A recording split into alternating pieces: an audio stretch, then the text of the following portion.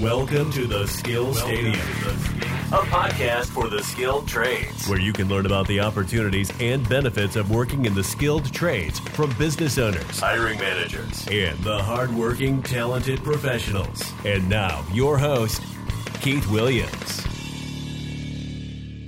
Welcome to the Skill Stadium podcast, episode 95. Thank you for tuning in. I'm your host, Keith Williams. Every week, we feature professionals in the skilled trades, business owners, educators, career coaches, educators, people giving real-world advice. I have 3 requests for you folks listening to the podcast. Please subscribe to the podcast, leave a 5-star rating, and write a review. Share one thing you enjoyed or something you learned on the podcast. Your support means the world to me, and I really appreciate it. Thank you for tuning in. My guest today is the CEO of DM Electrical Contracting, a full-service union electrical contracting firm serving the Lower Hudson Valley and Greater New York metropolitan area. His company has been in business since 1993. That's almost 30 years. And an interesting fact about my guest is since 2009, he races cars in the Pirelli Trans Am Series. Please welcome Doug Winston to the Skill Stadium podcast. Doug, how are you doing today?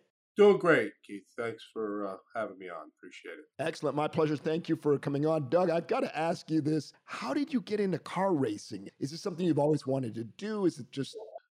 I was always a car guy. I mean, I started out when I was young, really wasn't into cars so much. I was into car stereos. And in high school, I put in all the stereos in my friends' cars. So a friend of mine was building a 1968 Cougar.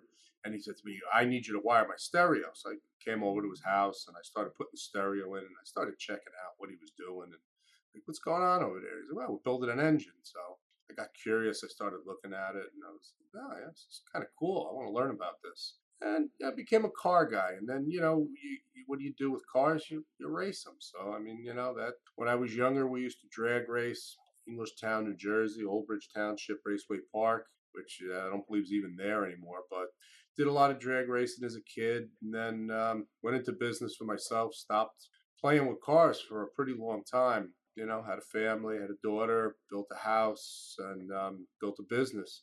Probably around 2005 or 2006 or so, a buddy of mine bought a car that came with a free day at Skip Barber's Racing School, and I went along with him. And I drove a car out on Watkins Glen Raceway up in upstate New York in the Finger Lakes, and I got hooked. And next thing was, I want to do more of this. So I started out doing track days. Track days turned into, I think I'd like to go racing wheel to wheel. And started racing at the amateur level, did that for quite a few years. And then 2019, my teammate who I race with told me, well, I'm not going to race with you next season. I'm going to be doing the Trans Am Series. I said, oh, that's a pro series. Wow. I said, wonder if I could do that. And I said, you know what? I don't want to go sell my race car and find out I'm terrible. I'm not competitive. So I rented a car with a really good team, and I said to myself, well, if I can finish somewhere in the middle, somewhere mid-pack, I'm going to buy a car and I'm going to start racing professionally. Well, I finished 16th out of 30 cars. I said, close enough. Bought a car, and that's been ever since. That's what we've been doing. So it's been a fun ride. Excellent. You know what? What's amazing, I think, is the business. I don't know if you'd agree with me on this, but the business empowers you, gives you the ability to do some of the things that you enjoy, like car racing. Absolutely. I mean, if I wasn't a business owner, obviously I wouldn't have the means and methods to be able to afford to race cars. I mean, it's not, my wife reminds me all the time, it's not a cheap hobby. But I've actually, look, I'm a businessman and I've turned it into a business. So, the next 2 weeks, I'm not racing in the car, but the car's being rented. I have a young pro driver who'll be racing, doing the West Coast Tour out on Sonoma and Laguna Seca out in California. And, we'll be getting some rental income. So we run it like a business, and, it's the way we approach things. If you take your passion and run a business with your passion, you're going to do okay. So that's kind of where my life revolves around, is following your passion. I agree with you 100%. When you first started in your profession, what was it like? What did you struggle with? And did you have someone who mentored or helped you? Because we want to give young folks a perspective that where you are now didn't just come easy. I mean, there was a process for you to get to where you are. Yeah, no, I mean, it certainly was. So, If I take you back to go back to the very beginnings, I didn't know what I wanted to do for a living. And, all my mother kept telling me was, you're going to be the first person in our family to go to college. I said, oh, okay, whatever, didn't know what I would do. I didn't have a clue.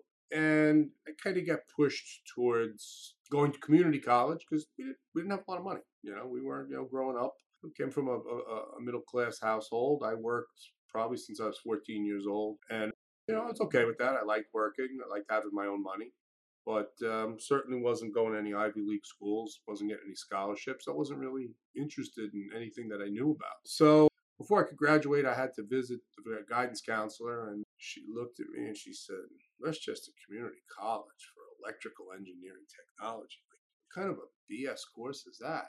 And I was like, she was a nun. I went to Catholic school. She said, sister, I don't know. She says, why don't you take an engineering? I said, I don't want to be an engineer. Why not? I hate math. I don't want to sit behind a desk and do math for the rest of my life. Well, you be a field engineer. I'm like, I just don't have any desire to be an engineer. It's not what I'm about. What do you like to do? Well, I like to do electrical stuff. I like to work on cars. I like to work on the electrical systems of cars. It's kind of, I like to build things. That's what I like to do. She wants to become an electrician. So I don't know. I don't want a blue collar job. She goes, why? What's wrong with a blue collar job? I don't know. Everybody says you don't want a blue collar job. She goes, don't you have any relatives that are electricians? I said, yeah, my cousin Al's an electrician. Owns his own business. She goes, good. You're going to go home, you're going to call him, and you're going to ask him if you could work for him this summer. I said, yes, sister. You didn't say no to the nun, right? Okay. Go. We call my cousin. Says, listen, come meet me Sunday night. Meet me at my new house. Oh, the one in Tuckahoe. No, my new house, the one in Scarsdale. Oh, you built another house? Yeah. Here's the address. Okay. Guy's 32 years old, just built the second house. I get there, I look around, I'm like looking at this beautiful house. So what do you think? I said, it's really nice. He says, I got no mortgage. You have no mortgage? How'd you manage that? He says, I sold the house in Tuckahoe and bought the lot for cash that I had. And then I subdivided it, knocked down the house that was in the middle. I sold off one lot. Now I got no mortgage. Wow. I'm interested. I want to hear. All right, well, talk to me about what an electrician does. I started detailing our, normal day's work. I got really excited, and I decided that night, I left there, and I go, I know what I want to do. I want to be an electrical contractor.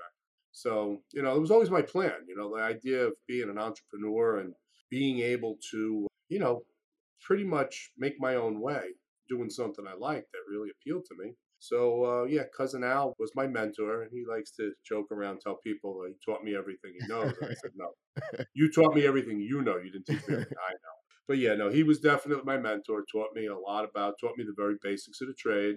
And then as I progressed and got to other levels, when I went in and opened my own business, I had another mentor, and that was my sister's boss. She worked for a fencing company, and Phil was a contractor, old school contractor from the Bronx.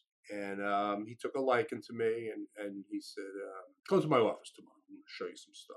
Phil was my mentor on the business side. He said, here, this is how you get your foot in the door. You send an interest to bid letter. You send this out to contractors, and you let them know you want to bid on this project. And, and you let me know who they are. And I'll talk to them if I know them. I'll tell them to give you a shot. And that didn't really help much anyway. But, I kept pushing and pushing and pushing. And, everything that people told me I couldn't do, I had to do. I wanted to do commercial work. I wanted to do public work. Well, you need a bond for that. Okay, let's get a bond. Not so fast, kiddo. I see guys like you all the time trying to get a bond. They waste a lot of money. Just go back to wiring houses.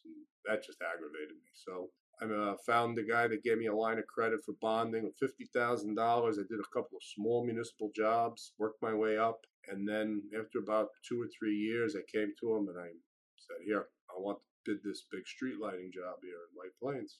And he said, all right, we talked to the bonding company. They let me do it. And we went from there. And it was probably about a $750,000 job, which was by far the largest job we ever did.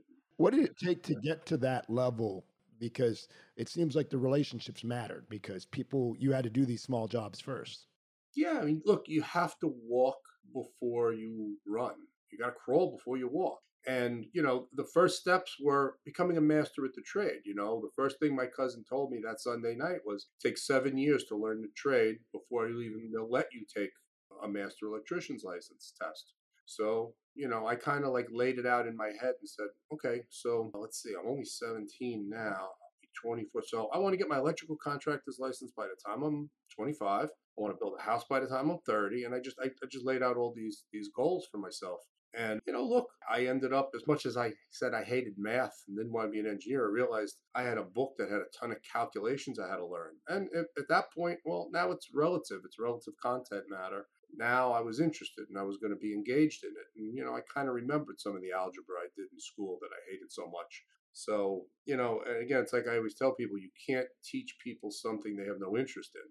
But once you find something you're passionate about, now it's relative and you want to learn more about it. Yeah, I think that made a big difference once you connected the dots with the math being necessary for the work that you want to do and accomplish your goals. Suddenly the math became pretty interesting. And you have to learn. I mean, look, like I remember thinking, I said, wow, I'm a master electrician now. And then I said, now I feel like I'm an apprentice contractor. I got to start all over again. I'm starting at the bottom. And, you had to learn about things. Estimating. What's the big secret to estimating? At the end of the day, you got to count up every nut and bolt you need, figure out how much they cost and how long it's going to take to install them. There's no shortcuts. There's no easy ways. And, back then, we didn't have computers. I mean, I went in business 1993. I got my first computerized estimating system in 1996. It was DOS based. So it came on a floppy disk and it was DOS based. I remember that. So I mean, we're talking old school stuff. I'm very familiar with that. Yep. Yeah.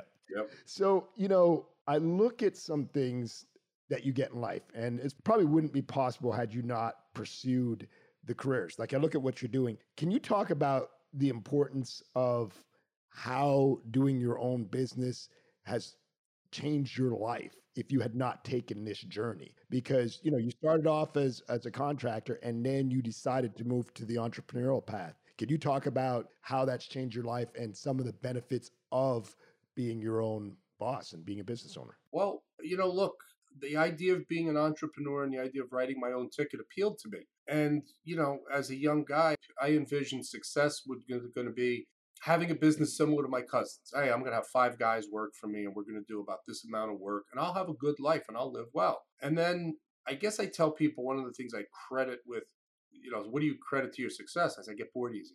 So you create this thing and all of a sudden you look, you go, okay, now what do I do?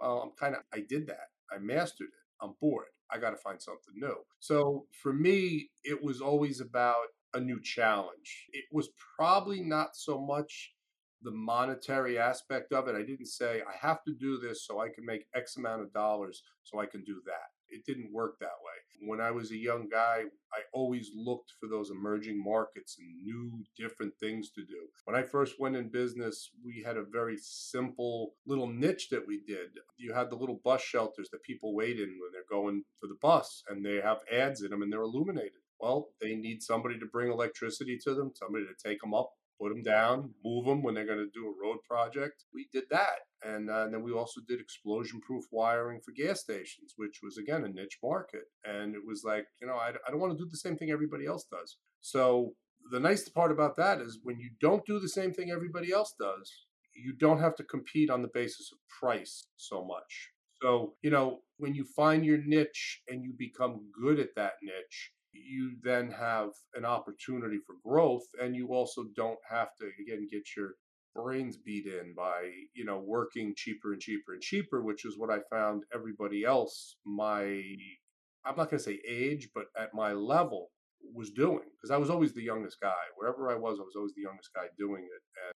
And I looked at them and I just said, I don't want to be doing that. So we did a lot of explosion-proof work for years. And then in 1999, the federal mandate to get all of the gas tanks out of the ground for the gas stations was going to be expired. So every gas station was going to have that work done. And the company we were working for, I kind of said, what are we going to do now? The whole gas station work's drying up. Because we got a new market, real good stuff, building cell phone towers. And immediately, like, yeah, this is cool. We got to do this. So we started building cell phone towers, working, and all we did was the wiring for the towers. We didn't actually put the towers up or the foundations for the towers, but we were doing the electrical work. And most of these cell phone towers were on the top of mountains. So you needed to run a mile of electricity to get up there. So that had to be either on poles or underground. And we would subcontract that out to some guys that, worked for the utility during the day, and they did that work at night. So one of my foremen looks at me one day and he goes, we're giving away the lion's share of the work. Why aren't we doing this? You know how to do it? Well, our union's got classes. I'll go, I'll go take classes at night. So, well, you get a couple of the other guys and you go do that. Go get certified to do this kind of work, and I'll make the investment and buy the equipment. And they did. They kept their end of the deal. I kept my end of the deal. And then all of a sudden we were doing everything, the high voltage and the low voltage. So we were putting telephone poles in, running high voltage cables. And little by little, the cell phone market, eventually after so many years started to dry up because, okay, well, they built all the cell phone towers they needed. It was, rolling out that big initial push back in the late 90s. And we realized that, well, the high voltage market is a pretty good market. So we started doing everybody else's high voltage work. So we had most of my best clients are my competitors. So we'll maybe compete for the same overall big job. If we don't get the whole job, we know we're going to get the high voltage portion. At least we're going to get our niche market work. So, it leads you also to have a unique relationship where your competitors are also your customers and they're your friends. And, for me, it's been great because, I take the opinion that, look, we all need each other here and we're going to be friends. And I have a lot of friends in this industry and, they know they can call me up for anything and vice versa. So, I don't really look at my competitors as my competitors. I look at them as my, customers. So it's that kind of back and forth relationship where, hey, you'll do this for me, I'll do that for you. There's things we don't do. We'll run fiber optic, but we don't splice it or test it. It's just something we never got into. We subcontract that out to, one of our guys that we do high voltage work for. So, within a trade, there are tons of niches, and that's what I always try to emphasize. But yes, it's definitely afforded me a great lifestyle, but I think it's more been about the challenge than the necessity to make more and more and more and more. It's just, the benefit that comes with making a successful business is you have the ability to make money with that. And it's good. And, look, I enjoy a good life. Put my daughter through school to do what she wants to do. She had no interest in being in my business. I exposed her to it.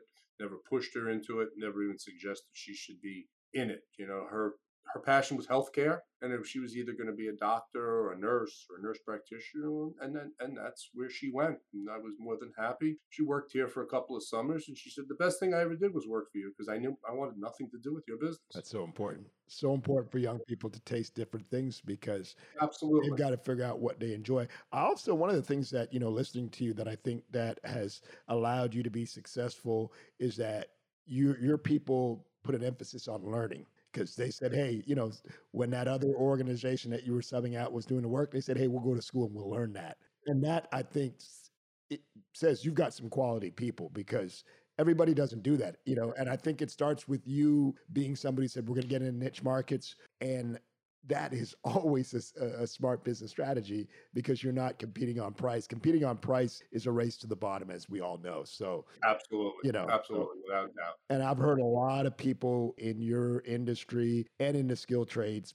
people who are just getting started, like, we were so anxious to get the business, we just took it at any price, and we ended up losing money because we didn't understand the math of what we were getting into. We all did that. Look, we all did that at some point, and, you learn very quickly that that's not a business model. It's not a sustainable business model. No. And look, you know what? There were jobs that I had to do because I said, I want to do this and it's my goal and I'm going to do it. Listen, I remember saying, somebody said to me, well, you hit all your goals. Now what do you want to do? I want to build a power plant. So, we did a power plant job the first time and we got killed. And we lost a ton of money. And lucky, thank God I had the money to lose. Yes. And then somebody said, well, I guess we're never going to do another power plant job again. I said, hell no. Now we paid for the education. Of course we are. Yes.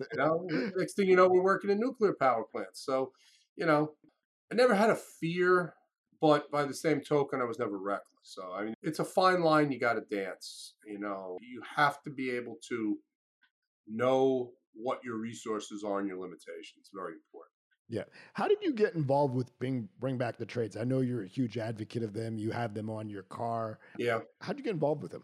And can you share who they are and what they are doing? Yeah. So Bring Back the Trades is a organization. They're a nonprofit organization based in New Hampshire, run by a gentleman named Steve Turner. And I happened to see some of Steve's stuff online, and I said, Bring Back the Trades. Wow. And it just, read some of his stuff, and I go, I got to meet this guy, and I need to help him with it any way I could. And the first thing I envisioned was, when I saw Bring Back the Trades, was we're going to slap this organization's logo on the hood of our race car next year, and we're going to help them raise money, and we're going to help them raise awareness. And you know what? I'm always looking for opportunities to give back. And for me, giving back to the skilled trades community is very important, because when I started, I kind of left a little part of my story out. And that was when I decided I was going to be an electrical contractor and I wasn't going to go to community college. I had to go ask for my money back from the professor, who was the dean of engineering. And I sat in his office for a better part of an hour, and he berated me the whole time, telling me that what was wrong with America. I was taking the easy way out, that I was lazy. I needed somebody like him to kick my ass, and that's what it was going to take, and he would do it, and just all this rah stuff. And I explained to him, I said, I don't think you're listening to me. I said, I want to be an electrical contractor. I've got a plan. I know what I want to do. And he said, boy, you just want to be a wire jerk. That's all you're ever going to be. And someday when you're 50 years old and Mother Nature's been kicking your ass for 25 years outside in the elements, you're going to think of me and you're going to regret this decision. And I said, okay, whatever. And he said, now, what do you say? I said, I want my money back. Never thought about him again until I did my first public work job in that college.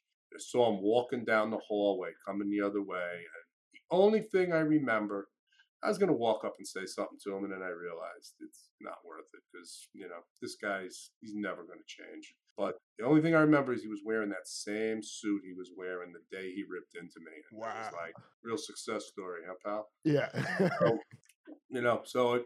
After that point, it became even more important to me to get the message out that we are doing kids a huge disservice by giving this college for all mentality, forcing people to, tell them that, oh, you need college for an entry-level job. And I'm watching these kids come out of college, and trust me, we hire kids out of college here. We have, an office staff here where we hire kids that are we used to have engineering. We used to have an intern program with an engineering school. And, you talk to these kids. Do you know what an engineer does? No. You know what an electrician does? No.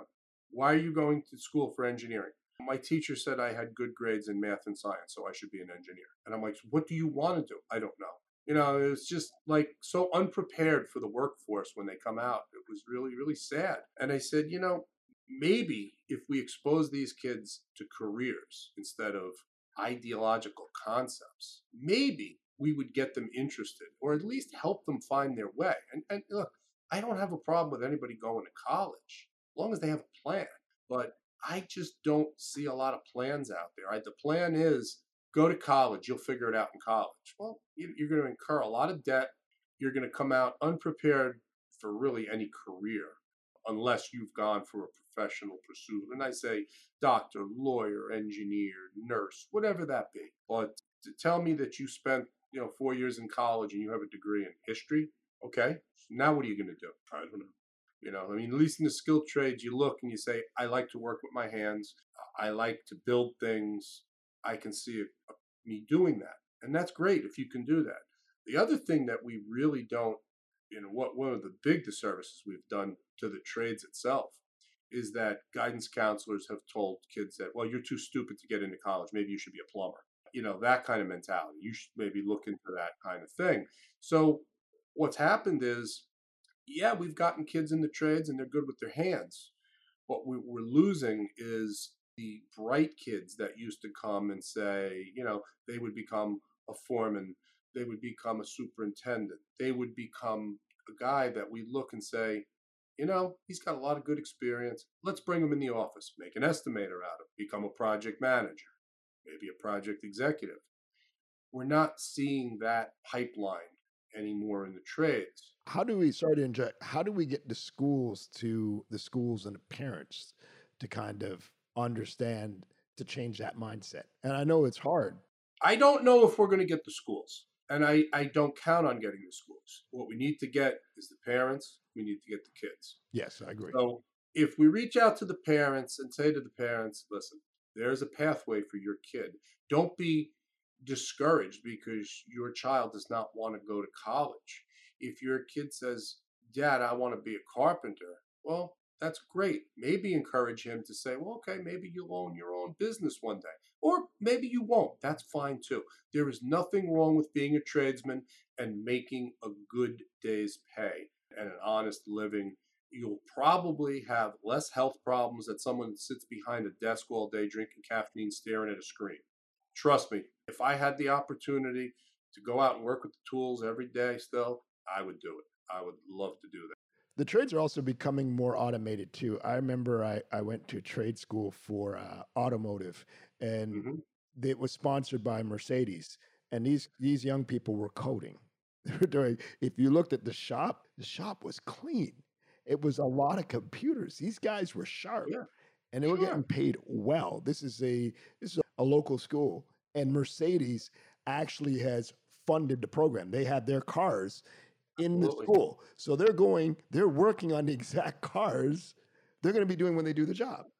So absolutely, I don't know how better prepared you can be if you're working on the actual car that you're going to do when you do the job. Correct. They had a 19-year-old. I remember they were sharing with me this. I couldn't believe this, blew my mind. He was getting his salary out of the program was $89K. Yeah, absolutely. Yeah. Look, our electricians are making about $53 an hour. Wow. Our linemen are making, I think, a little bit more, about $56 an hour. And that's their base wage. Then they're getting benefits on top of that. They're getting 401k, pension, health, dental, life insurance, annuities, paid holidays, you name it, health reimbursement accounts. I mean, these are good, solid careers that are paying good salaries and are offering benefits and a lot of good fringe benefits for a successful retirement, And again, as I say to you, you don't have to listen to the rhetoric that, oh, it's a dead-end job. You'll be an electrician all your life. No, you could be a business owner. You could be a project manager. You could be an estimator. There are so many places you can go within the skilled trades once you have that basic foundation, because again, nobody's going to take that from you. If you have that ability, nobody wants to see your degree. Nobody comes into, my office here and says, here's a copy of my degree. No, you tell me about what you're doing. Who'd you work for? I know everybody. Tell me who they are. Tell me what you've been doing with them. Yep. Tell me why you're not happy there. Yeah. Let's try to figure it out. Yeah. But it's all about the fit. So tell me something. For a high school student with no experience, I think this is important. Mm-hmm. What is some advice you'd share to help them learn about your profession? Is there an opportunity for them maybe to come in and shadow? Some companies do. I don't mean to put you on the spot. It doesn't mean you have to. I'm just curious. What would you advise to them? Would you advise them maybe talking to you, or what would you advise? Yeah, I think there's a lot of different avenues they can look at. And one of the most important things, so apprenticeships obviously are going to be one of the most appealing aspects because you're going to get paid to go to school. Well, yes. Somebody is going to pay for you to go to school. You're going to get paid to go to work during the day. And you're going to be invested in a program where you're indentured. It's usually a state-run program with oversight so that it's going to be structured. And when you're done, you're going to graduate and be a journey person. But more importantly, if you can't get into an apprenticeship, not everybody's going to get into an apprenticeship because, we test them. They do both a written test and they also do an interview. And there's a skills portion of it where we just look at dexterity and things of that nature. But long story short, there's a lot of opportunities. So I will sit and interview apprentices when they come in on a regular basis. And I've been doing that for probably about 15 years. So one of the things we like to see on a kid's resume is that I went to so in New York State here we have like BOCES. BOCES is a adult education program, so you can go, and again, you don't have to be adult. You could be, in high school and you want to go at night and take a class. You can take basic electricity, and they'll have, electricity too.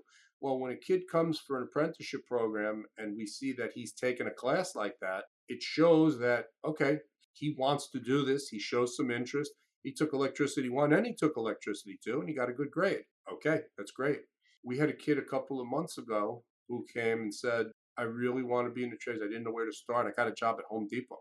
Okay, well, you're working every day. You're trying to get in that environment. We used to get kids that would come work for us, and we called them a shop boy. They would be a driver, and they would take material and tools to the job site.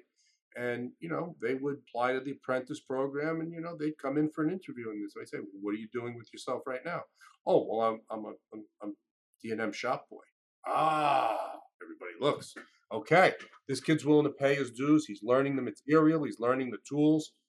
Okay, these are the people we want. So, you show a little ambition and people are going to give you an opportunity. So that's the best way to get into those. Now, obviously, trade school is another great way to go to get yourself in and get some experience. It's obviously going to be more expensive. Now, you're paying to go there. But for somebody who says, look, I don't know whether I want to just say, I'm going to go to college, aimlessly take student loans, and I don't know what I want to do, but I'm going to go to college to find out.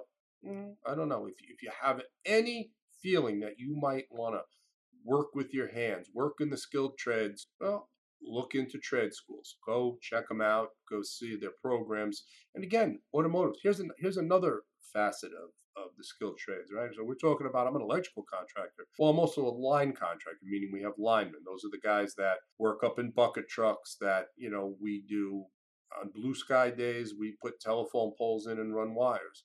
When the weather turns nasty, when you see those convoys of bucket trucks that are heading for Florida because there's a hurricane, well, that's us. Yes. Well, that means I also have diesel mechanics that have to maintain my trucks.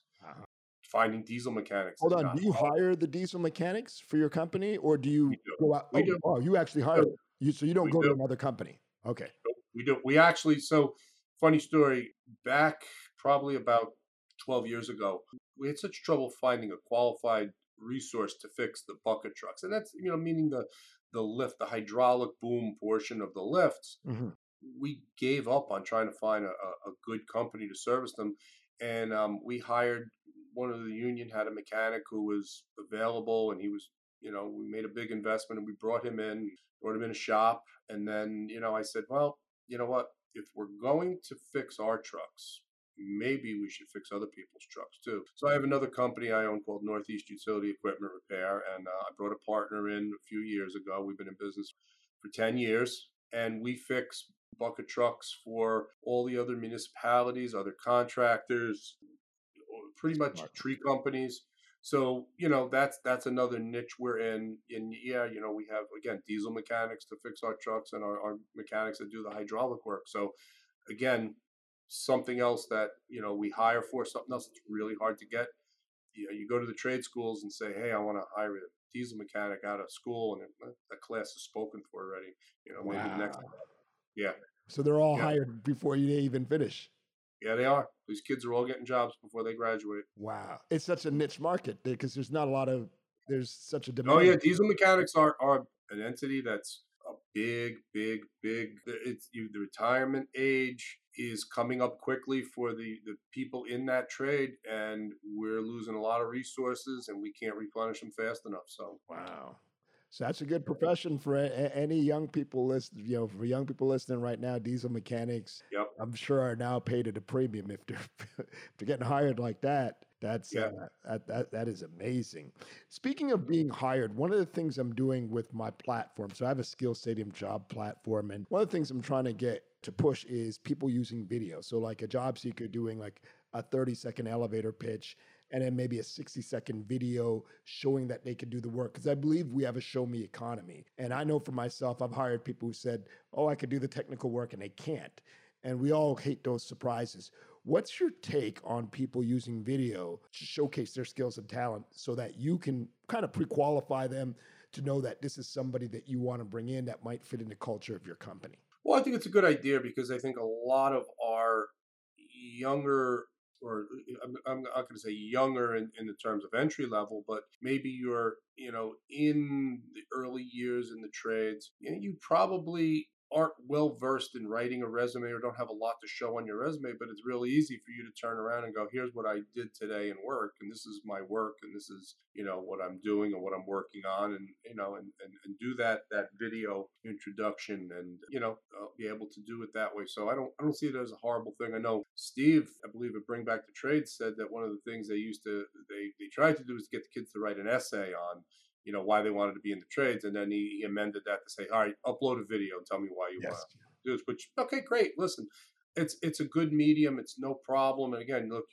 we're not hiring you to be a copywriter. We're hiring you to work in the trade. So if you can convey to us in an easy manner, what it is you want to do, and you can use video to do it, and you can sound intelligent and show us, that you have a passion and a desire for something, I think you're going to get responses from employers, whether that be myself or someone else. No, that's good to know. I just feel like there's a need for people to, people can write anything on paper, and I just hate when people can't back up what they're saying. Yeah. I did this, and then when it comes time to you talk to them, and in 5 minutes, oh, this person doesn't know what they're talking about, or they don't know what they're doing. But a video, it's hard to fake it. Right. Yeah, I get resumes from recruiters, and I laugh and I go, "Oh, this is version 6." What do you mean? I said, "Well, I've got versions, 3, 4, and 5 from the last time they applied for jobs, and they've got all the skips and all the people that who fired them. They omitted out, made it look like they worked for these other people longer." And they're like, "What are you talking about?" I'll show you. Here's their resume from last time. Here's all the other places they worked. Oh, I had no idea. Please. We don't work with recruiters. Yeah, I hear you. Speaking of employees, one of the things that really impressed me is that you've had employees who've worked there for 25 years, which I think is remarkable. What have you done different? Because most companies don't have that. Well, most of the companies that been around as long as I have do have that to some level. I mean, look, there's, we're a union shop, so I look at your workforce as being in two unique groups. You have your basic workforce, your key personnel. These are the people that you keep busy all year round. When it's slow, yeah, sometimes you overstaff jobs and you spend money that other people would say, nope, just lay off and we'll hire again and roll the dice. We don't do that. By the same token, with some of our key personnel in supervision roles, we've said to people, okay, listen, let's dangle the carrot and let's offer some incentive. I always thought, my thought of being in business was along the lines of being in business, when you work for somebody and me as an owner gives them the opportunity to feel like they're in business for themselves, but not by themselves. Meaning saying, look, here's what the expectation is a day. We want you to, and I'll make it something very simple. We want you to do X amount of fixtures a day. And if you do more than that, well, we'd offer you X amount of dollars. And then again, that might be an incentive offered to field crews. It may be an incentive offered to supervision. Again, it's going to, every situation, every job, all these things are different. But if you look at people and you, number one, do the right thing, treat them the right way, give them a good salary, a good package of compensation, work with them to give them what they need personally. And again, it's twofold. You've got our field employees, you've got your office employees. A lot of our office employees worked in the field. I would say of our key project management and estimating personnel, everybody here has worked in the field with the tools and has come up out of the field. So they know what it is to have a pair of pliers in their hand. They understand how much time it takes to do something. So we value that and we try to compensate accordingly. And, again, not everybody is going to have the same compensation package. You look at people, you tailor things to their needs, and you treat people like human beings. You do the right thing, and I believe it comes back to you. You create an environment people want to be part of. So I think if you create a culture that people want to be part of, it's not really hard to do. Again, the younger generation, the millennial workforce have been bamboozled. And again, I think it's been by the recruiter. The recruiter is an animal that I'm not a big fan of because I feel like they're poachers, right? And what they do is, okay, well, I got to take somebody, steal them from an employer, place them somewhere else. I'm going to keep them there at least a year because I want to make sure I get my commission. I don't have to give anything back. And then after about a year and a half, I lie to them and say, oh, I just thought about you today. I have a job that's so perfect. Somebody was asking about you. They were asking about me. And I laugh because, all of their pitches are so boilerplate. And most of these recruiters are so bad. It's I had one guy sitting in an office one day next to me and said, come in my office. What? I said, next time you go to a recruiter, you should make sure they don't email your resume to your present employer. What? What are you talking about? I said, well, here's your resume. It just popped up on my desk. So you should probably work with better recruiters if you're unhappy. I don't know how that happened. Oh, okay. Oh, sure. Okay, sure you don't. So it's kind of funny story, but I think that, we've created industries that just by nature disenfranchise employees by convincing them that the only way they're going to make more money is to go somewhere else and quit their job. We hear all this bit about the great resignation. And I'm like, okay, so you resign. Well, if you resign from a job, you're not eligible for unemployment. So did you resign or did you get another job? There was almost, we went through this point where it was almost like, it was like the cool thing to do. I'm going to quit my job. Okay. So you have no income, no health benefits. What are you going to do now? And I just couldn't understand that. I still can't understand that. I don't know. I don't get that either. And I'll tell you, this market that people are in is small. People know each other. It doesn't take long for people to figure out, oh, I know so-and-so. And employees don't realize a lot of business owners know each other. And sure. It's you're rolling the dice. You're rolling the dice. I mean, oh yeah, because they know if you did that, if they did that to you, they'll do it to that. Like you've got to believe that. Right. I mean, I tell people that you get a resume from somebody, instantly they belong to one of two groups: A, they're key personnel, or B, they're disposable workforce. And somebody said, oh, that's horrible to call someone that. No, it's reality. It's not, because they've created that culture to themselves. When you get a resume of somebody, you go, oh, he worked here for 6 years, worked over at this place for like 5 years. Oh, wow, there's some stability here. Sure. Then you get the resume of the guy, well, I worked here for a year, worked there for 6 months, worked here for 6 months, worked here for 18 months, worked here for that. Okay, so that tells me one of two things. Either A, you were fired, or B, you like to job hop. Either way, you're not a valuable commodity. So somebody's going to hire you when they have an immediate need, and they're going to dispose of you when they don't. And, people just don't seem to get that. But, look, like I said to you, we're not really affected by that. We have a lot of stability here, very low turnover. People come and they want to work here, they want to stay here. And I'm proud of that. I think it's a great thing. But I don't see a lot of it in the industry in general. But I see it amongst, look, successful companies have their key personnel and people who stay there. So, little advice to people: if you're working for a decent company, communicate to the owner, tell them that maybe you don't feel like you're being adequately compensated. If you think that's true, have a conversation. You know what? Somebody who's probably going to be more interested in sitting down, talking to you and finding out what they can do to keep you happy if you're really key personnel. But, most problems can be resolved with communication, no matter what you're doing. So, speaking of hiring, are you guys hiring? Do you want to?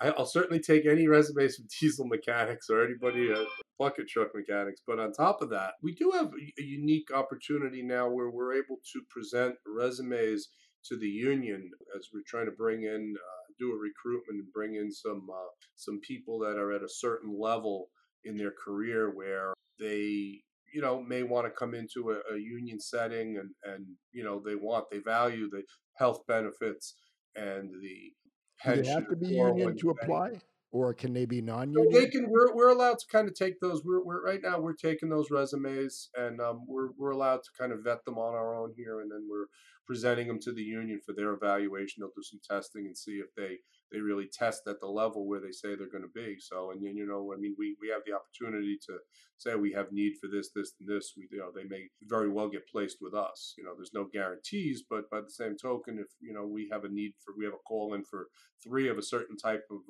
electrician, and we present resumes for 3 of those electricians, and, you know, there's probably a good chance that we're going to see those. But, you know, it's certainly not a bad time to be looking into it. We're very involved in the renewable markets here. Solar is very big. Battery storage is something that you're going to start hearing a lot about. And basically, tell me about that, battery storage. Well, you're talking about megawatts of battery potential that is stored. Basically, you charge them at night or during the day with solar panels, and then you keep that energy to the peak demand time. So let's say it's 3 o'clock in the afternoon on a sweaty July day, and everybody's got their air conditioners cranking. They discharge those batteries. That's the most expensive electricity that you can sell. So people are basically storing electricity and selling it when it's most expensive. And they're going up everywhere like wildfire. We've got a lot of these in development right now. We've been very involved. We built the first one in New York State probably about 6 years ago for Lockheed Martin when they jumped into the battery market. And they're just exploding everywhere. Tesla makes a big product called a Mega Pack, which looks like basically a shipping container filled with batteries. And, you know, they can hold a tremendous amount of electricity in these things. And they're building farms where we kind of stack these things up like Legos. And, you know, we're able to store that cheap electricity and sell it when it's expensive. So it's kind of a supply and demand thing. That's another niche. It's big stuff. Niche. Yep. Yeah. Niches. That's it. Yeah. Well, hey, Doug, we're going to wrap up. Please share how people can find you. Well, if anybody has a resume they want us to look at, we're more than happy to take a peek. You can shoot an email to me personally, Doug@dmelectrical.com. Okay. Doug@dmelectrical.com. Also, we will share your website, and if you have any social media, we'll put that in the notes for the podcast. Doug, thank you so much for being a guest on the Skill Stadium podcast. I wish you continued success, and let's definitely stay in touch. Will do. Thank you so much. Appreciate it. Thanks for having me. Thank you for listening to Skill Stadium. It would mean so much if you left a review on iTunes and told your family and friends about the podcast.